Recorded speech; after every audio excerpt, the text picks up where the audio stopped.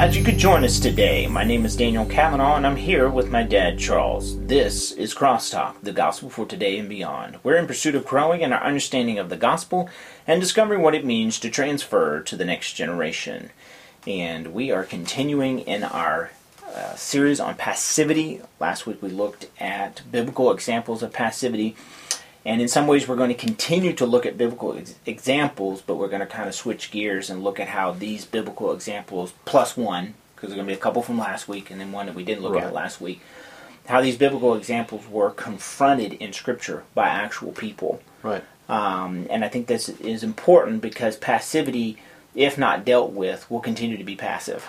Well, let's say we are passive in a particular area, then we ought to recognize from these illustrations some ways God will bring things into our lives to move us off of dead center and get us to act in a way we ought to act. And so when we recognize them, we want to respond to them. Right, and we want to see, the ultimate goal here is how these confrontations, if you will, these confrontings, if you will, what are the implications for our lives, basically? You know, how does it hold implications for us? So, first one as we jump into here is Barak. Barak was one who needed confronting. Right. If you've read the story and familiar, you would know what we're talking about. Right, it's in Judges chapter 4, and it's couple of generations into the Judges period where God gave rulers that were called judges or governors that led the people of Israel. And it was a period of time in which the people of Israel would get all on fire to do what God wanted to do. Then they'd fall into rebellion and idolatry and sinfulness. God would send some other group of people to chasten them and suppress them and defeat them. And then they'd cry out to God and follow God for a while. And this leader would help them to defeat these enemies. And in the midst of this, we see a couple of persons that are really interesting in Scripture. One is Deborah, who was the judge at this time, the governor, and she was also a prophetess. So she spoke for the Lord. She got a word from God, literally got a word from God. And then there was a fellow by the name of Barak. And so there are a couple of things we want to notice, because Barak is the one who illustrates passivity. But we want to see something about the confrontation God will bring to us. When you say passivity, you mean he was not willing to take the responsibility of leading God's people against this enemy? Well, he wasn't acting. Barak was evidently a military leader. Mm-hmm. And so what we find, first of all, is how Barak ignored a problem. And the problem was that Sisera was the leader of their enemies, and they were giving him fits. But he was not, being a military leader, he should have been the person who said, "Where do you want me to go? We'll take care of this." Right. And I say he ignored it because later it's going to be brought to his attention that God had already given some direction on this. So he should have embraced the problem. And so what we see in verse 6, if you're reading the account in chapter 4 of Judges, is that he ignored a command of the Lord. In fact, Deborah will say to him, has God not commanded to go and fight against Sisera?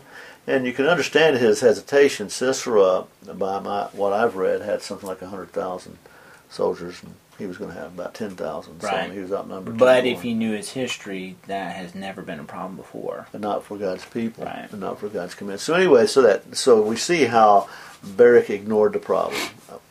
I don't want to attribute to him something Scripture doesn't, but was he fearful? He was certainly hesitant. He was passive. It's definitely not a positive situation that's going on there. Exactly. Right. So then we see how Barak addressed a problem.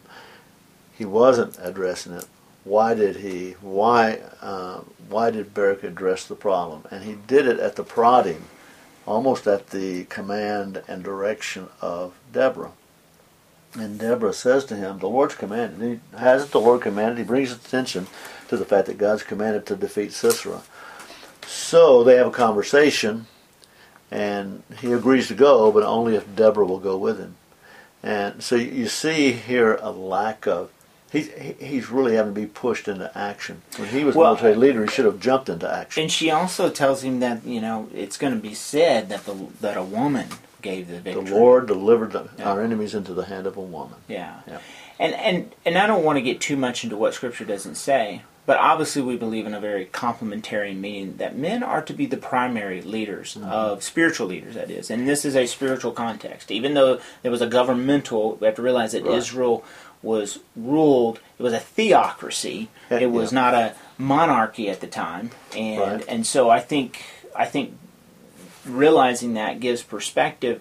And at the very least, he was not fulfilling his God-ordained role. Deborah was an anomaly. Right. For Israel's history. You didn't have female leaders. In the Bible, typically leadership is male. Right. With some very obvious exceptions. So Deborah, why did he address the problem? Because he was prodded by someone when he should have embraced the problem himself. So his passivity is glaring at us. And so sometimes confrontation may have to come from somebody that it shouldn't come from. Yeah, or that we wouldn't expect. Even in Scripture. And we'll see some more of that. Okay, so we have Barak, we have David, who we talked about last week as an example, but kind of looking at how he was confronted with his passivity, with his issues, even though there were many times he gave examples of taking the charge, taking the lead, Yeah, it's... the whole issue with David and Absalom was a problem. We talked last week, and the central chapter and all this is 2 Samuel 13.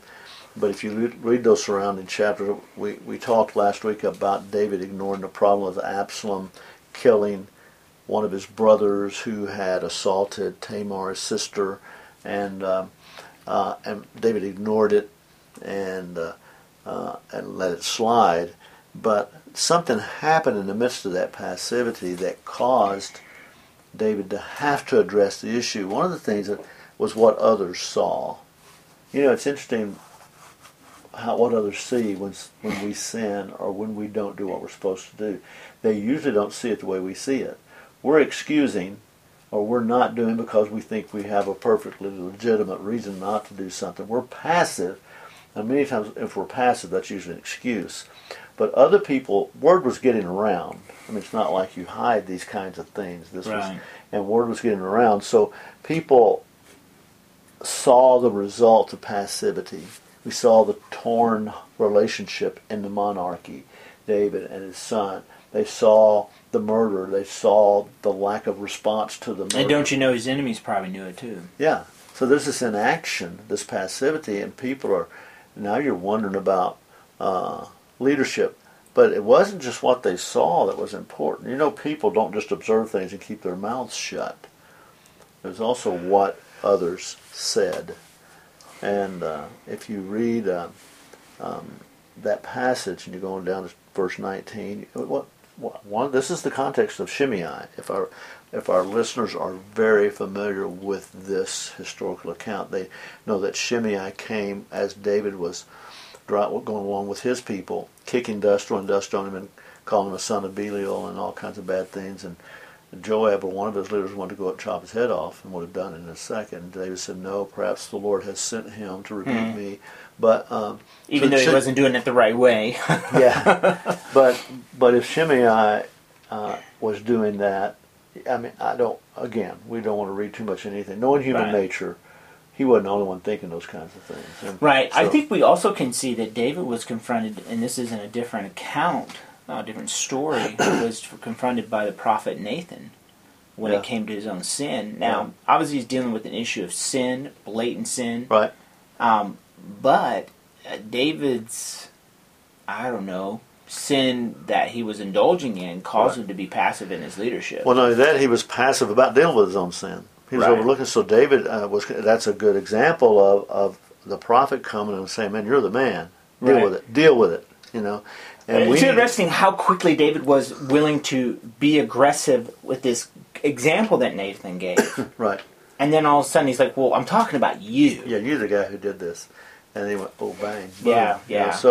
So yes, that certainly goes. In this particular account, in verse 19, you see that people were saying things. They're saying, in essence, he delivered us from our enemies. Why can't he not deliver us from Absalom?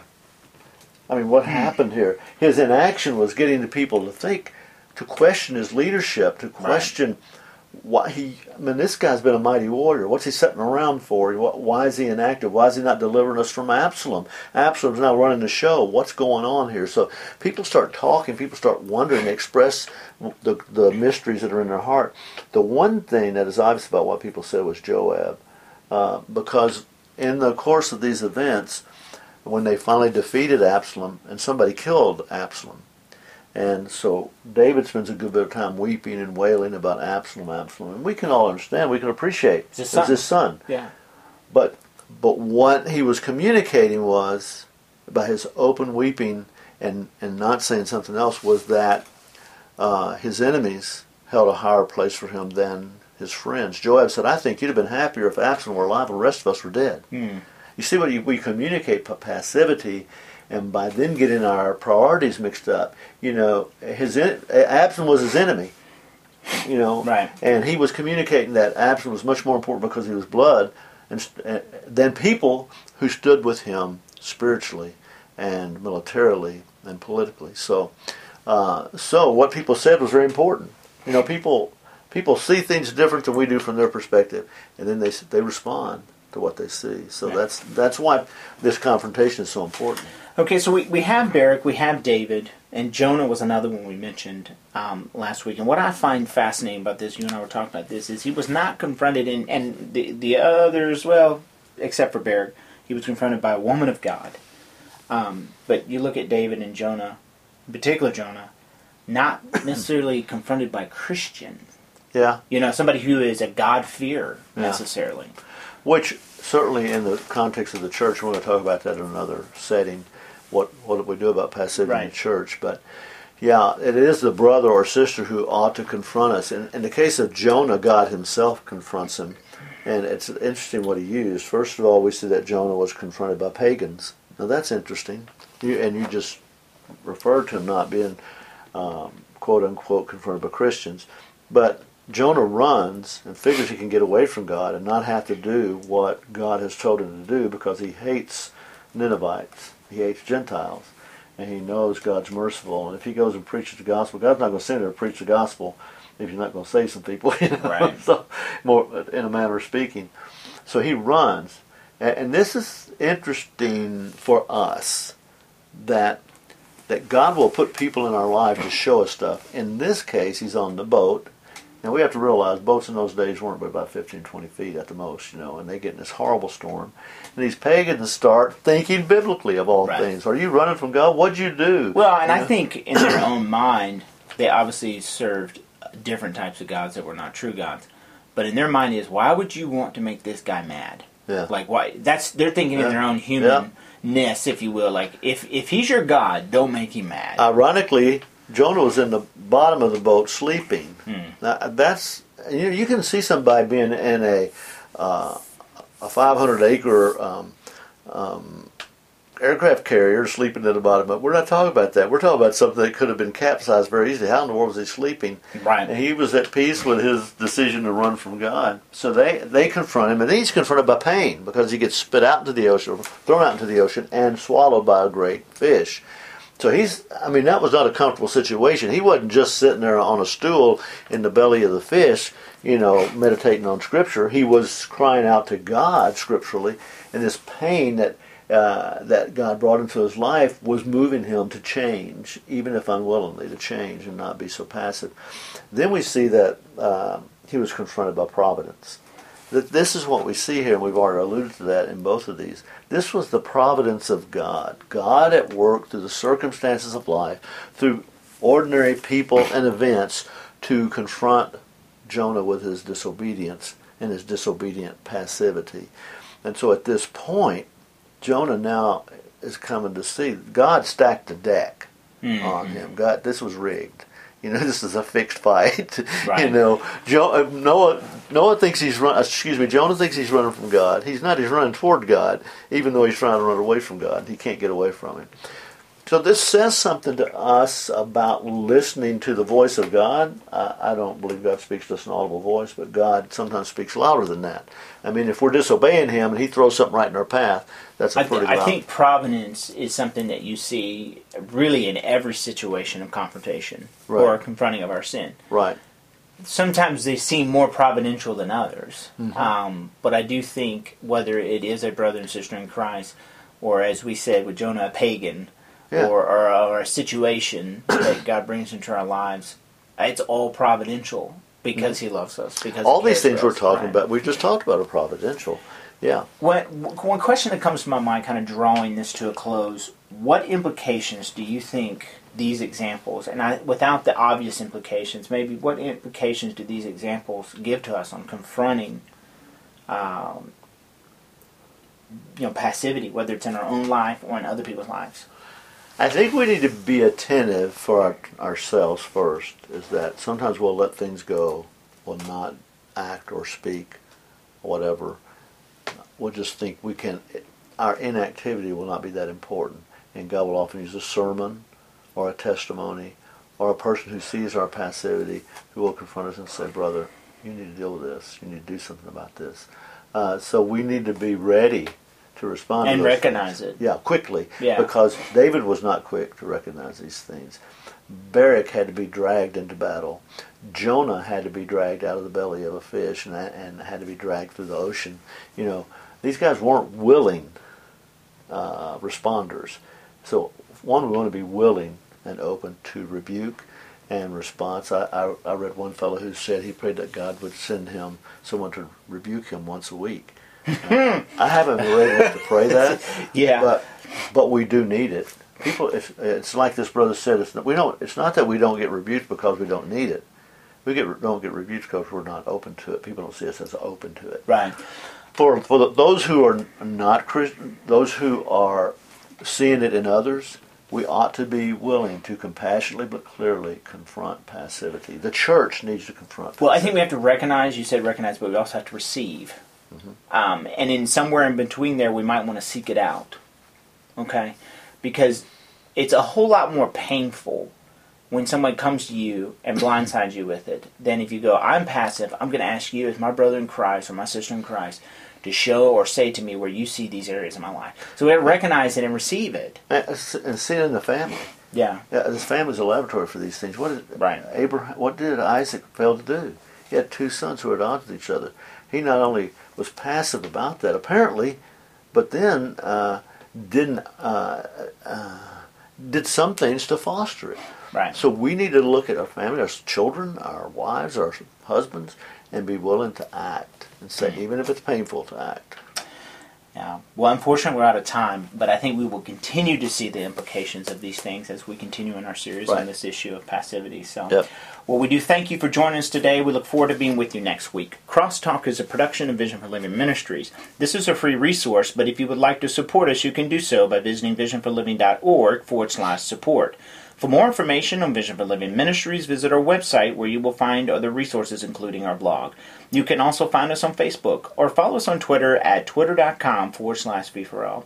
We would love to hear from you. You can email us at info@visionforliving.org or send us a message on Facebook. Join us next week on Crosstalk, the gospel for today and beyond.